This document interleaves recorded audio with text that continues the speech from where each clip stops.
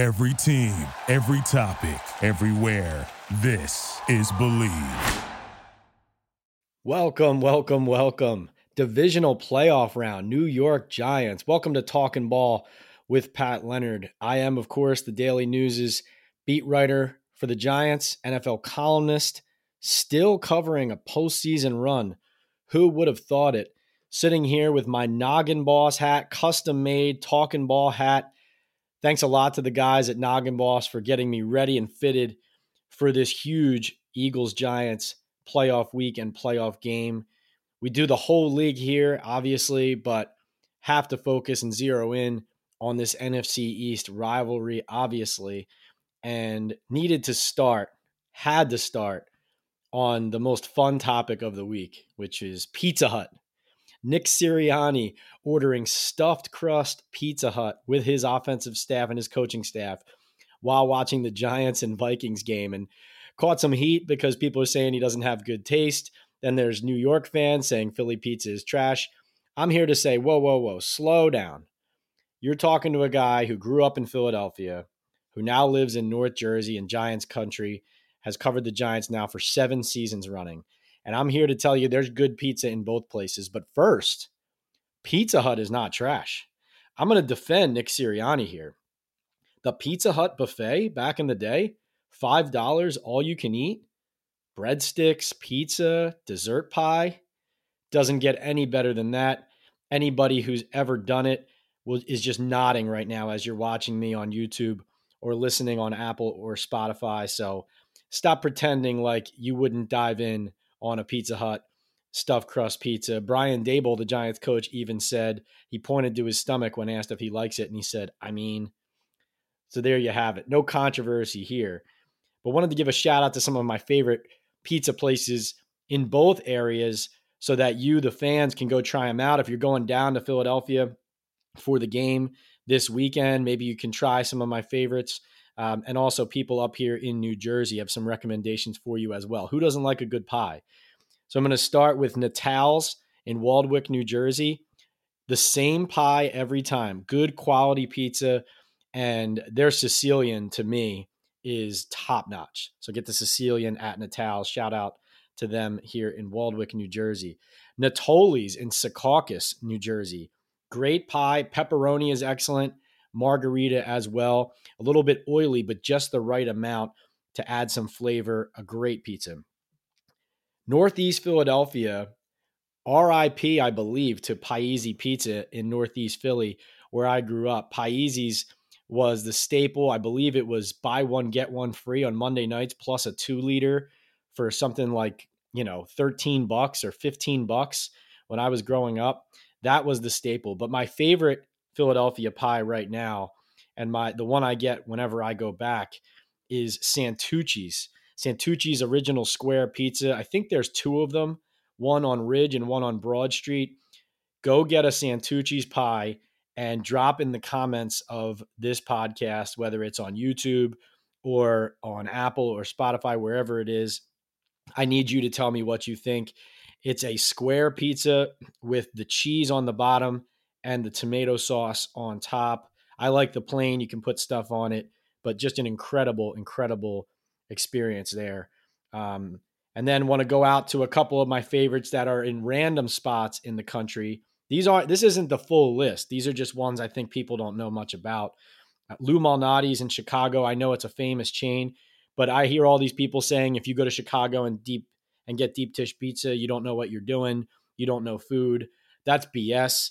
Deep dish pizza is amazing. Lou Malnati's is the top notch. So shout out Lou's.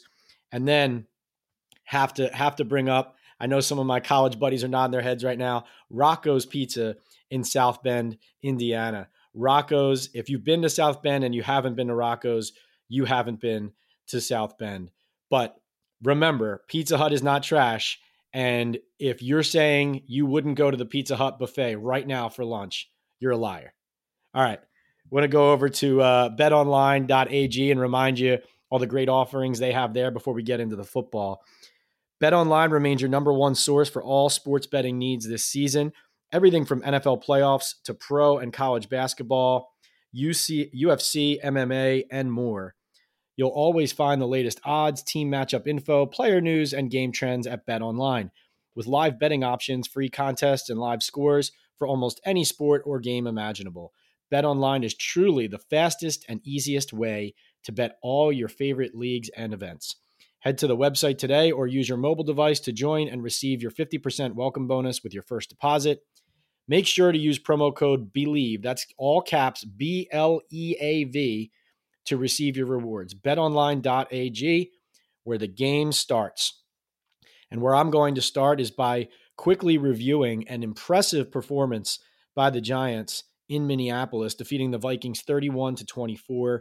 Of course, Daniel Jones, a record-setting performance, first quarterback ever with more than 300 passing yards, 70 rushing yards, and 2 passing touchdowns in a playoff game. Dexter Lawrence deserves credit for being a monster in the middle, as he has been all season, including on the final drive and the final play on which Xavier McKinney made the tackle short of the sticks on tight end TJ Hawkinson. But I also wanted to call attention to the underrated contributors and performers, guys like Matt Breida, who had a hard 3rd-and-1 run at running back, spelling Saquon Barkley, Cordell Flott and Dane Belton, rookie DBs who made key plays on the final drive. Nick McLeod, a corner who started this season, wasn't expected to be much of anything other than a special teamer, and has become essentially a mainstay in the secondary in that positionless defense. He's versatile, can do a lot, long, rangy, tough. Jason Pinnock obviously got hurt, but tough guy, enabled them to move Xavier McKinney and Wink Martindale, move Xavier McKinney down near the box late in the game. A key adjustment. Was it related to McKinney not being able to catch an interception or not? Not sure. But McKinney, of course, ran that deep post for Justin Jefferson in the second half and broke it up. Obviously, Martindale, another example of why he should be a strong head coaching candidate, holds Justin Jefferson to 7 catchers for 47 yards in this game. Adoree Jackson, his return was huge. You saw Lawrence Cager enter the mix at tight end and get some meaningful snaps. And Kenny Golladay with a big block late, only playing 4 snaps, but factoring in meaningfully. And rookie right tackle Evan Neal, a guy who I've been harping on a lot as a potential weak spot for this Giants offense, especially in Minnesota, where he had struggled early in the first half of that game. I thought he acquitted himself well, excuse me. And against Zadarius Smith and Danielle Hunter, Evan Neal came out well. I also thought Kafka and Dable had a good plan for having Daniel Jones take off the second that he saw protection breaking down. And I think that helped the offensive line and the offense as a whole continue to get a couple yards here and there and make sure that they weren't in many 3rd and longs. They weren't, frankly, early in the game in any 3rd downs at all. I think turning my head and turning our look and eyes to the Eagles game in the divisional round, I think that the Eagles defense is faster than Minnesota's. It's better than Minnesota's, and the Giants won't be able to get away with all the things they did against the Vikings. But that said, a tremendous win for the franchise. I think Joe Schoen and the front office deserve a ton of credit for their personnel decisions that especially reinforce the depth of this roster throughout the season.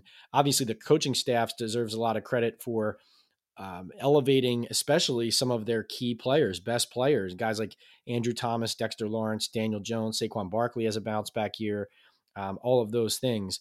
But, guys like Isaiah Hodgins, Nick McLeod, John Feliciano at center, and on down the list, I think all of these moves and savvy ideas, especially from a pro personnel side, have helped the Giants not only weather injuries early in the season when they were losing guys left and right, but also have a lower floor across the board.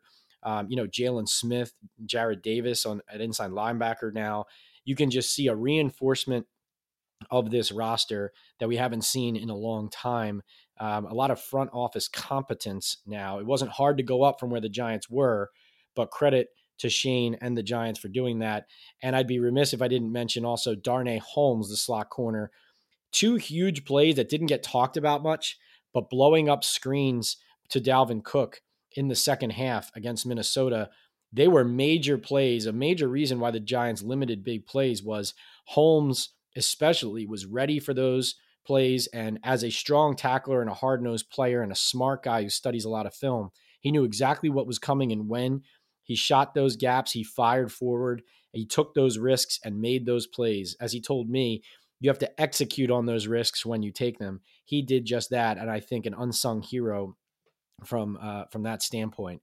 So the Giants' first playoff win since 2011, the 2011 Super Bowl run. So really in the 2012 calendar year. So the first time in 11 years, was a bit alarming to see just how excited and over the moon Giants ownership was after this victory. This is a franchise that's proud, has won 4 Super Bowls. They only won 1 wild card playoff game, but it just shows you how long it's been, how desperate they've been to get back to this point, how difficult of a slodge it's been. And frankly, it's due to all of their own mistakes, obviously, and they've taken a lot of heat for it. So understandable why they are so relieved, but certainly have a huge test against the Eagles. And for a Giants team that went 1-4-1 in their division, no guarantee that they can win this game, let alone keep it close. That said, their coaching has given them an advantage. Their blowout loss to the Eagles at home, 48-22 in early December, was a game where Saquon Barkley wasn't fully healthy. Adoree Jackson didn't play. Xavier McKinney didn't play, and so on and so forth. Dallas Goedert, I believe, wasn't in that game either for the Eagles, though. So the key to this game, however, I'm mentioning all those guys. Azeez Ojulari, he might not play. We can talk about everybody in this game. Lane Johnson, the right tackle, the Eagles. He's dealing with a groin injury that's going to require surgery after the season. He's playing through it. What level will he be? We can throw all of these things out the window and just talk about one thing that's a key to this game. Is Jalen Hurts healthy? In my opinion, if Hurts' right shoulder is okay, I think the Eagles win and it's not close. If Hurts is banged up or the Giants smell blood in the water, if he's not able to execute all of those QB runs and take those hits he's used to taking to make those plays and keep the defense honest, then I think it's anybody's ball game. We have Zach Berman from The Athletic, who covers the Eagles extremely well, formerly of The Inquirer, used to cover the Giants as well. He will give us in our second segment an in-depth breakdown from the Eagles side and really of the full game. Tells us a little bit about their roster makeup, about how the Eagles came together, about some of their most interesting personalities, and how he feels this is going to go. He also has information on Jalen Hurts' injury, his status, and an opinion on how this will go from a Philly perspective. The Giants loose. Are the Eagles just as loose as the Giants are going into this game? Zach will tell you that. But to me, the key to the game, there's a lot of keys to the game. There is the Giants have to stop the run. There is the Giants have to limit turnovers, really not turn the ball over. Don't give up big plays. These are all things, in fairness to the Giants, that they have done very well this season, which is why they're in this position, or at least better than they've done in the past. And even though normally I'll give you 3 keys, I have one more. Saquon Barkley. Saquon Barkley needs to be the Giants' bell cow in this game. It hasn't been how their offense has operated recently. They've put it more on Daniel Jones' shoulders. But you look at how the Eagles have lost games, particularly when the Washington Commanders went in with Taylor Heineke and won. I think that Brian Robinson and the Washington Commanders, they controlled that game. I believe they had the ball for something like 41 minutes when they played the Eagles at Lincoln Financial Field late in the season and won. And the Giants are going to need to do the same thing. Keep their offense on the field, control the clock, move their defensive line back, and don't get into too many passing situations, especially third and longs, where the Eagles extremely deep pass rush can get there. And we're talking about a pass rush that, Josh Sweat, Fletcher Cox, Javon Hargrave, Brandon Graham, Robert Quinn, a guy who hasn't made the impact they thought he would, but who knows, could rear his head. And Ndamukong Suh, Jordan Davis on the interior, more of the run stopper. But I mean, on and on this list goes of how deep the Eagles are up front. The Giants, if they let that defensive front eat and involve themselves in the game and become huge factors, that's all she wrote. If they can control the run game, keep the ball on the ground, don't turn the ball over, and keep the Eagles offense off the field and the pass rush at bay, that is the recipe to success. Now, wanted to share with you too, I had a lot of conversations with league sources after Daniel Jones' landmark performance in Minnesota, because going into that game, we told you here, he's Danny Dimes. If he won that game and played great, he might turn into Danny Dollars. And before the game, I told you 3 years, 100 million, maybe 60 to 75 million guaranteed. Well, I talked to several former general managers after the Minnesota game, and 2 of the 3 think the price is going up. One told me he thinks Jones can command 35 to 38 million a year, and his contract could even expand to a 4-year deal rather than a 3-year deal if he beats the Eagles. Another told me that there's quarterback contracts out there, like Kyler Murray's, for example, 160 million guaranteed, 46 million a year, long-term deal.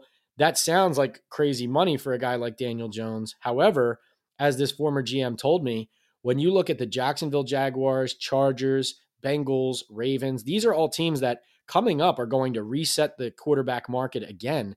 And so even though 160 million guaranteed for Daniel Jones sounds like a lot now, 2 years from now, if he continues to ascend, and if you truly believe he is ascending, that money would look good eventually once Justin Herbert gets paid and Trevor Lawrence gets paid. And there's people right now throwing around terms. I just heard the great Merrill Reese in Philadelphia on John Clark's podcast down in Philly. Merrill Reese said that Daniel Jones is playing like a top 10 quarterback right now. So if you say top 10 quarterback in a negotiation and the sides can agree on that, you're talking big money. Now, I did talk to another former GM who said he would still temper the offer to Jones, that he thinks Jones's agent would have to meet in the middle, and frankly, way lower than they would want, something like 2 years, 42, 45 million. So that was only in the 21 to 23 or $24 million a year range. I don't think that's realistic that Jones would accept that. And I think Jones, the Giants have a franchise tag to use. And even though Saquon Barkley needs to get signed too, I think that the most important asset is the quarterback. And so I expect, at least as of this moment, I believe the franchise tag will go on Daniel Jones. And if it does, that automatically puts a 1-year salary above $30 million. And so I think that ends up being your starting point in negotiations there. But this former GM's point was this: if Daniel Jones gets paid monstrous money, Kyler Murray money, you're robbing Peter to pay Paul, so to speak. You're taking money out of one pot to another. And Joe Schoen and the Giants, what they want to do, what they're focused on, their main goal is to create sustainability. And so do they 100% believe in Jones? Do they want to commit so much money that it limits how they can build up the rest of the roster, that even though the Giants are in this position, it's a lot of 1-year contracts. There's a good amount of veterans who probably won't be here next year. There's just a lot about this current Giants team that's not going to look the same down the road. So you want to retain Daniel Jones. He's definitely your quarterback, at least next year. He likely now has commanded a significant long-term extension, but there is that conversation of, is it just as much the system he's in as Daniel? And will Jones take a little bit lower than maybe free agent market value because he recognizes that part of his thriving is playing with Dable and Kafka, and he doesn't want to leave? So there's all those things to consider. But I think my major takeaway is he is now Danny Dollars after that amazing performance in Minnesota. Unless he completely lays an egg against the Eagles in the divisional round, I think that's where his value is now. What these former GMs have told me, the 35 to $38 million range, depending on the deal, you're talking about guarantees going 90 or even above. I do think that the existence of the Kyler Murray contract, given the fact that Kyler needed a homework clause initially to make him study, even though they took it out eventually, there was a homework clause in his contract because his work ethic wasn't there. And he hasn't won a playoff game. In fact, did not play well in his only playoff appearance. Daniel Jones, on the other hand, had a record performance in his postseason debut, and also is a first one in, last one out guy. And that's not a cliche or an exaggeration. That's what he is. So will be very interesting. But the bottom line is credit to Daniel Jones, and he will get paid because of this performance. Before we get over to Zach Berman, just a couple quick things around the league. It was interesting to me that Brandon Staley and Todd Bowles in LA and Tampa Bay did not get fired. At least my understanding is people around the league consider the Chargers owner, Dean Spanos, to be a guy who would not be willing to spend a ton of money and take on a second head coaching contract at the same time. And so part of the rationale in retaining Staley and Tom Telesco now is an organization that, this is rare now in the NFL, where there's several billionaires now owning these teams, and it is commonplace. Like for the Giants right now, they're paying 3 head coaches at the moment, right? So unusual for somebody to be labeled as cheap, but in this case, that appears to be what people's perception is of the Chargers, and the reason why they're firing coordinators like OC Joe Lombardi, but Staley is getting another year. Not sure if that's the right decision there or not, but fascinating to see how it works out. And then the same thing in Tampa. I can see an argument for why Todd Bowles should deserve one more year based on how he took over, Bruce Arians stepping down. Bowles now can hire his own offensive staff with Leftwich out and Tom Brady gone. I'll just say this, though. The Buccaneers defense was much worse this season with Bowles as the head coach running that show. That was surprising to me. Bowles is a great coordinator. I do think in the end, he's going to be one of those guys who, listen, he's a great defensive coordinator. Not sure the head coaching part is going to work out, but certainly that division is winnable next year for everybody in it. So I guess I can understand why the Buccaneers would consider running it back, though this does look like a good time to press a reset from all these leadership standpoints. We'll see how that works out for Bowles. And then though there haven't been any hirings on the head coaching circuit as of right now, interesting that Ben Johnson, the offensive coordinator for the Detroit Lions, is staying in the Motor City on Dan Campbell's staff, and that Jim Harbaugh, the Michigan head coach, is returning to Michigan because, frankly, this looked like a very competitive, deep head coaching circuit and cycle. But now those are 2 of the hottest, most likely hires and candidates off the board. And so now you have Sean Payton, who's doing his rounds, and essentially taking every interview and being offered at every interview. But will he take a job? Because frankly, he's in television right now. And even though we know he wants to be back in coaching, that's a guy who's going to want an ideal scenario and situation. I think the Carolina Panthers are a fascinating place to watch. I think Tom Brady's destination, maybe, could that impact where Sean Payton goes? Obviously, tampering Tom and Payton were trying to get down to Miami together before. How will that shake out? That's something to watch. But very, very intriguing now how the coaching cycle and candidacy and candidates have thinned. I think a guy like Frank Reich, who just started emerging as a candidate in some places, I think you're going to see his name heat up. He wants to get back in at a head coaching spot. And frankly, I think both of the Giants coordinators, you have to consider them serious contenders as well for jobs. Mike Kafka, the OC, and Wink Martindale, who deserves to be a head coach somewhere and finally has an interview request with the Colts.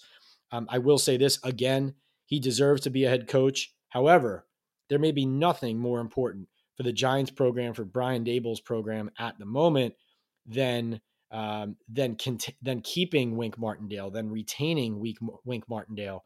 He has been that important to what the Giants do. So there's your quick preview of a huge game. Can't wait to get down to Lincoln Financial Field.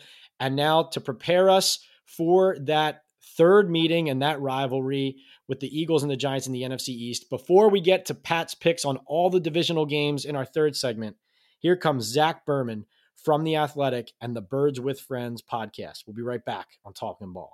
All right, welcome back to Talking Ball with Pat Leonard. We are here with a very special guest, Zach Berman from The Athletic, the co-host of Birds with Friends, the podcast. Go check that out, and author of the book Underdogs, the Philadelphia Eagles' emotional road to Super Bowl victory, and used to cover the Giants. Is that correct, Zach? I did 2010 and 2011, and I left in the middle of the 2011 season, and they went on to win the Super Bowl. So I don't think those 2 events are related, but I recall watching the Super Bowl and thinking, man, I should be covering that team right now. And the last time prior to the Minnesota game that the Giants had won a playoff game, to show everybody how long the drought was. So you wrote a book about an Eagles Super Bowl. And I'm just curious, from your vantage point, you're around the team every day. Will you be writing another one this year? Is Philly going to go and do it?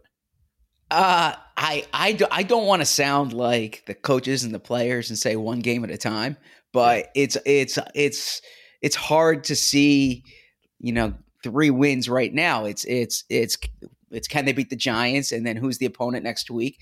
I think that if they were to get that far and they play against Kansas City or Buffalo. That's a tall task. But I think, the Eagles are 14-3, best record in the NFL this year. They've answered the bell just about every week. So absolutely, they have a good shot. And when you look at it just in terms of the odds, the fact that that they're coming from the NFC as opposed to the AFC, their odds are more favorable than some of the AFC teams. So we'll see. But again, I sound like a coach when I say this. I'm only focused right now on what's going to happen this weekend. I know, seriously, Sirianni might hire you on quality control. Yeah. That answer, man. That was expert stuff. So the question everybody has, and I think the key to the game is Jalen Hurts' health. Could you clarify just what is his injury or what was his injury, and how healthy do you think he will be, and how close to his MVP level do you expect him to be for this playoff game? So he's a sprained right throwing shoulder, and there's two effects there that you can look at: how it affects him throwing the ball, and then taking hits and trying to avoid re-injury or pain. Now, when he came back for that Giants game in Week 18, he clearly was not at his full health. The Eagles didn't really run him; there weren't designed runs in that game, and the other part to that is it was a very modified game plan.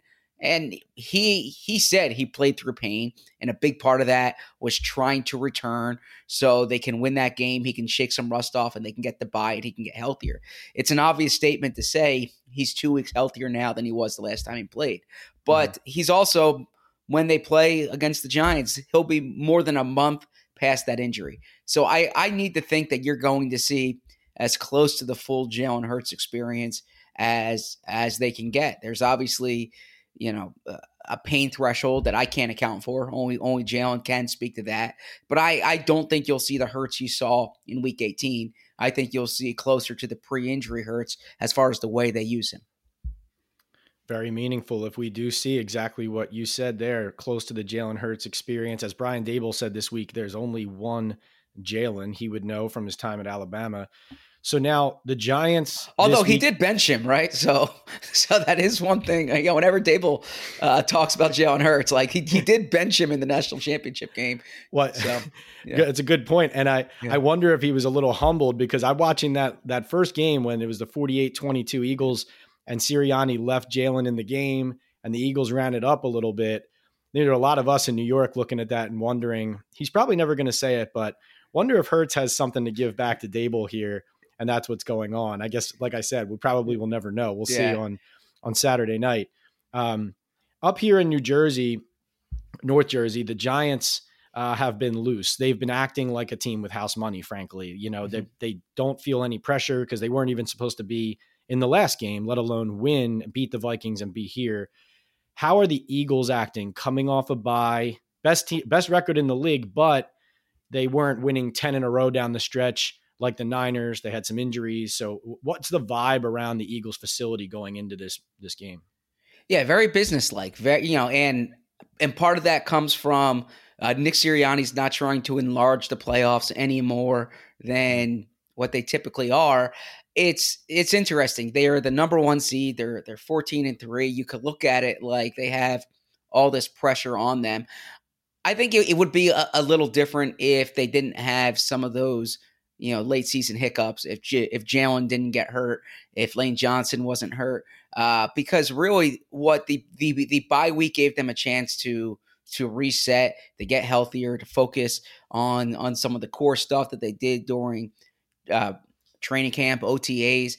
It's different than, say, the Patriots, when the Patriots were undefeated and it's like Super Bowl or bust.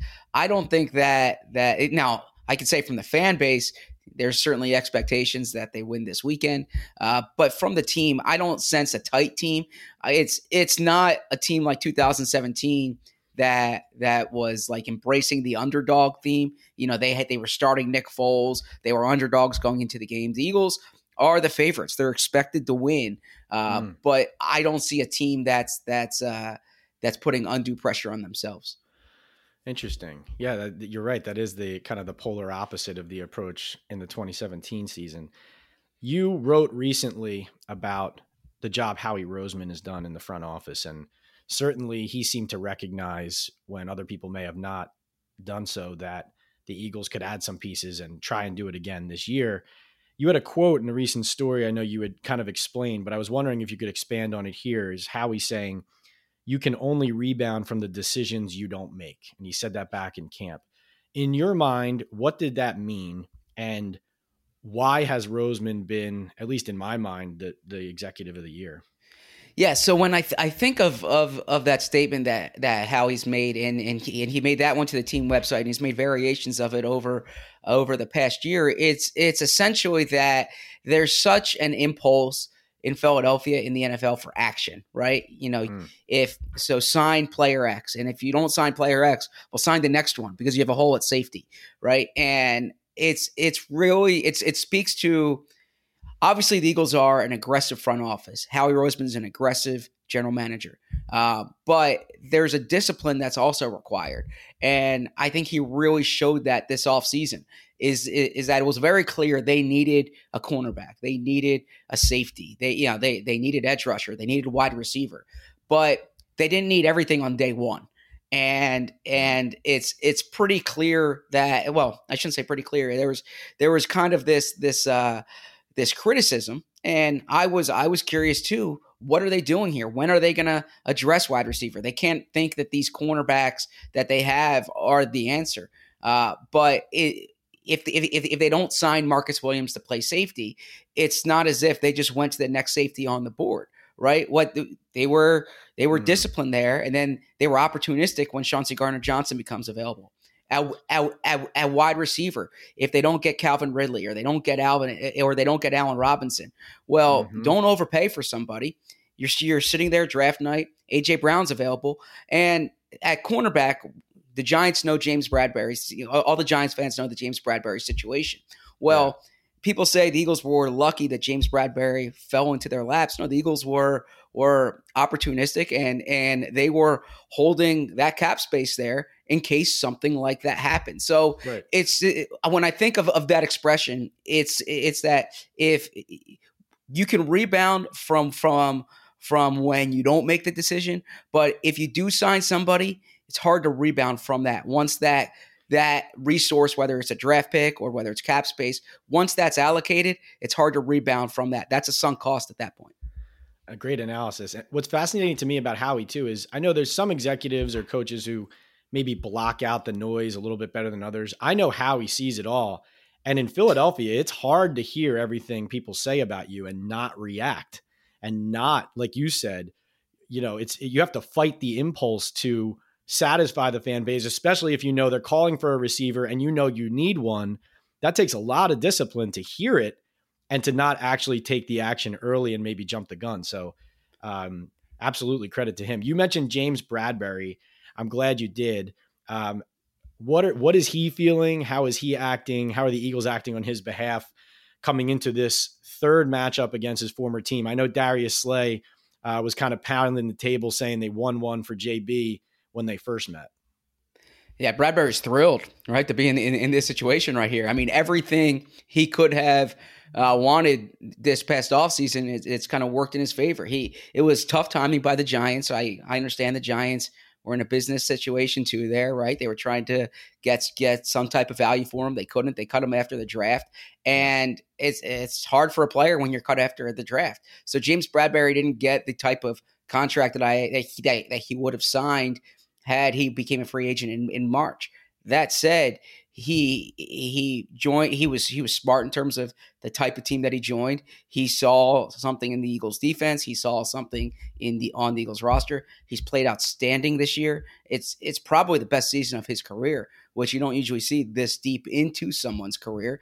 And he doesn't have like significant playoff experience, right? I think he had one playoff game in Carolina.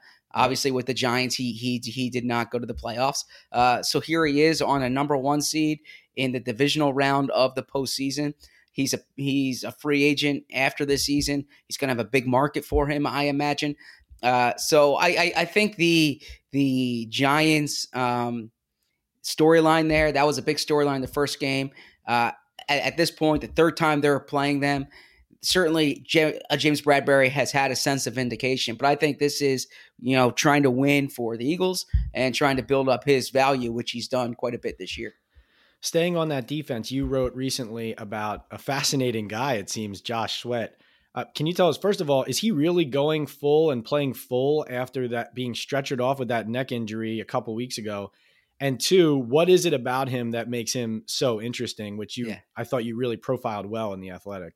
I appreciate you asking that, Pat. The injury, he's fine. I hate to say it like this, but it looks scarier than it actually was, right? And what I mean by that is I would say me in the press box, the fans in the stands, the viewing public didn't see him talking on the field, right? He was communicating with teammates on the field. There was a lot that was done from a precautionary standpoint and going to the hospital after the game, but he's fine. He actually wanted to play in week 18. He did not, but he's not even on the injury report at this point. As far as what makes him interesting, Josh Sweat builds computers from scratch, right? Which is an atypical hobby for an NFL player. I don't think I'm generalizing NFL players. I've been in locker rooms now for 13 years, and you don't run across many players who build computers from scratch. He builds about 2 a year. He's built over 20 during the past decade, and it's a hobby. It's a passion of his, and I think it was important to highlight because there's a lot more to Josh Sweat than meets the eye. He's a reserved person in the locker room. They have a lot of high-profile players on the team, and I don't think he's someone who fans know quite a bit about. He's someone who a lot of teammates, frankly, don't know quite a bit about. But there's a lot there, and then also he's had to literally rebuild his body almost from scratch. He was a top recruit in high school who had a devastating knee injury that his leg almost needed to be amputated. He last year before the playoff game, he did not play in the playoff game because he actually had a ruptured artery that happened randomly, and it was a life-threatening situation. He had to get a procedure, and he had to rebuild his body during the offseason. So he builds computers. He rebuilt his body. He's had 11 sacks this year in 15 games. He's one of the key players on the Eagles. And I thought you did a fascinating and great job too of connecting how his mind works in building computers and how he compartmentalizes to how he approaches football. Everybody go read that. I read it this morning. Fantastic read. All right. I know your time's tight here, Zach. So 2 last questions. First, tell me from an Eagles standpoint, what wins the Eagles this game and what loses the Eagles this game? Well, so what wins the Eagles this game is if they play their game on offense, they don't turn over the ball, they don't have early 3 and outs, and they can build an early lead. When this team plays with a lead, they are really tough to stop. And that might seem like an obvious statement, but when they can play with a lead, that pass rush can be absolutely devastating. They have 4 players this year with double-digit sacks. First time that's happened in NFL history, 70 sacks overall. So if you can force the Giants into a game where Daniel Jones has to throw to try to get them back, and that pass rush can get after you, and they have these corners who can be opportunistic in that situation, that's advantageous. Then on offense, the Eagles are able to run the ball effectively when they build a lead, especially, right? So that's how they win this game. How they lose this game, it would be the way they lost to Washington, the way they lost to New Orleans, and it's probably a recipe that the Giants are able to play in that if the Giants can control the clock on offense, right? If they can convert some third downs to keep the Eagles offense off the field and extend some drives, the Eagles defense really doesn't give big plays up. But what they're susceptible to is, if you're going to convert a 3rd and 6, if Daniel Jones can get a quarterback run on a 3rd and 8 and stay on the field and then sustain drives and have these extended ball control drives, keeps the Eagles offense off the field. That's a recipe there. And then on defense, the Eagles. So when the Giants are on defense, when the Eagles are on offense, the key there, I would say, is if they can force turnovers. The Eagles early in the year were really good at not turning the ball over. They haven't been as efficient there during the last 5-6 games of the season. And point. then the big thing in that Week 18 game, and I know that Week 18 game people don't look at as like a template or anything of that nature because the Giants weren't playing their top players. But in that game, the Eagles were, I think, 1 of 5 in the red zone. That game looks a lot different if the Eagles can score in the red zone. So red zone defense is going to be critical because the Eagles can move the ball. But if the Giants play good red zone defense, then they instead of giving up 7, they give up 3. They stay in that game, and then anything can happen. Excellent point. Giants had the 5th ranked red zone defense in the league as well under Wink Martindale, so something to watch. Last one, Zach, you got a prediction for me? What do you think is going to happen? Yeah, I respect what the Giants have done this year in that, I mean, they far exceeded what I expected. They're a well-coached, disciplined team, and they're definitely on the rise here. That said, I think the Eagles are simply better. I think they're more talented. I think they've played better this year. They have more rest going into this game, so they have home field advantage. I think the Eagles win. I'm not sure the Eagles cover. I can see this being between like 4 and 8 points, somewhere in that range. But I do think the Eagles win this game. We really appreciate your expertise, your time. Look forward to seeing you at Lincoln Financial Field on Saturday night. He is Zach Berman of The Athletic and the Birds with Friends podcast. Thanks, Zach. Appreciate it, man. Great. Thank you, Pat.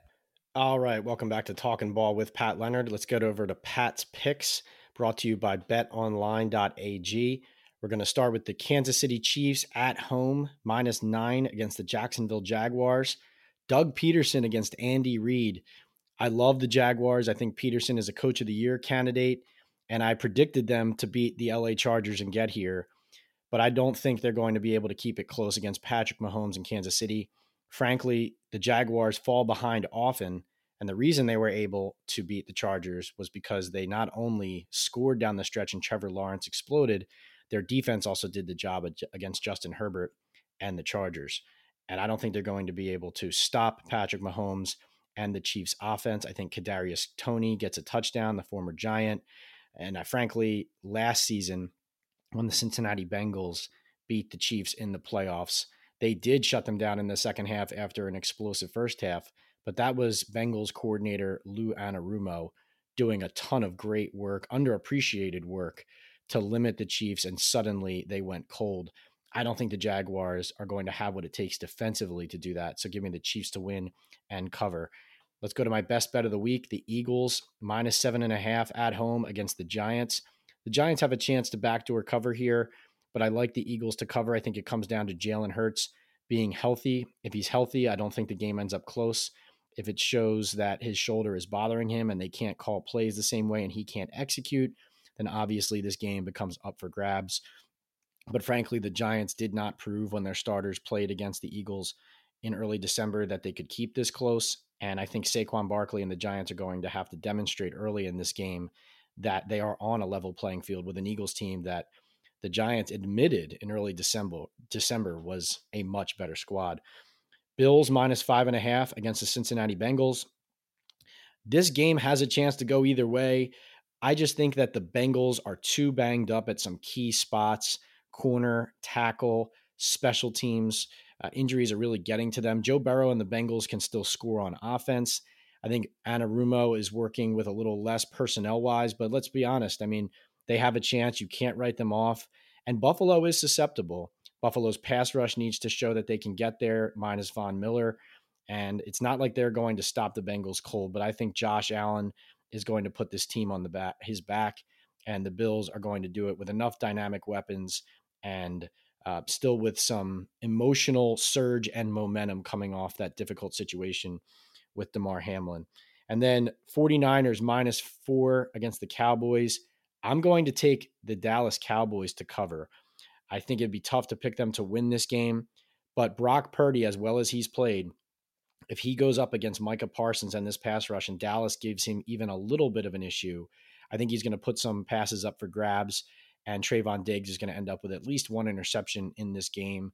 Run after catch, stopping that from Deebo Samuel and the Niners receiving core and Christian McCaffrey is going to be imperative for the Cowboys. It would be difficult for me to pick the Cowboys to win this outright on the money line, but I like them to cover. I like this game to be close. Even with the Niners having won 10 straight. So those are my Pat's picks for the NFL divisional round. Thanks for joining. Thanks to Noggin Boss again for this awesome lid.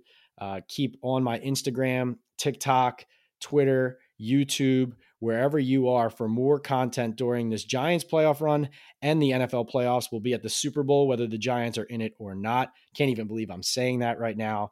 But thank you guys. Please rate, review, and subscribe wherever you get your podcast on my YouTube channel and on the Believe Network's YouTube channel as well. So thanks again. We'll talk to you next time. Thank you for listening to Believe. You can show support to your host by subscribing to the show and giving us a 5-star rating on your preferred platform. Check us out at Believe.com and search for BLEAV on YouTube.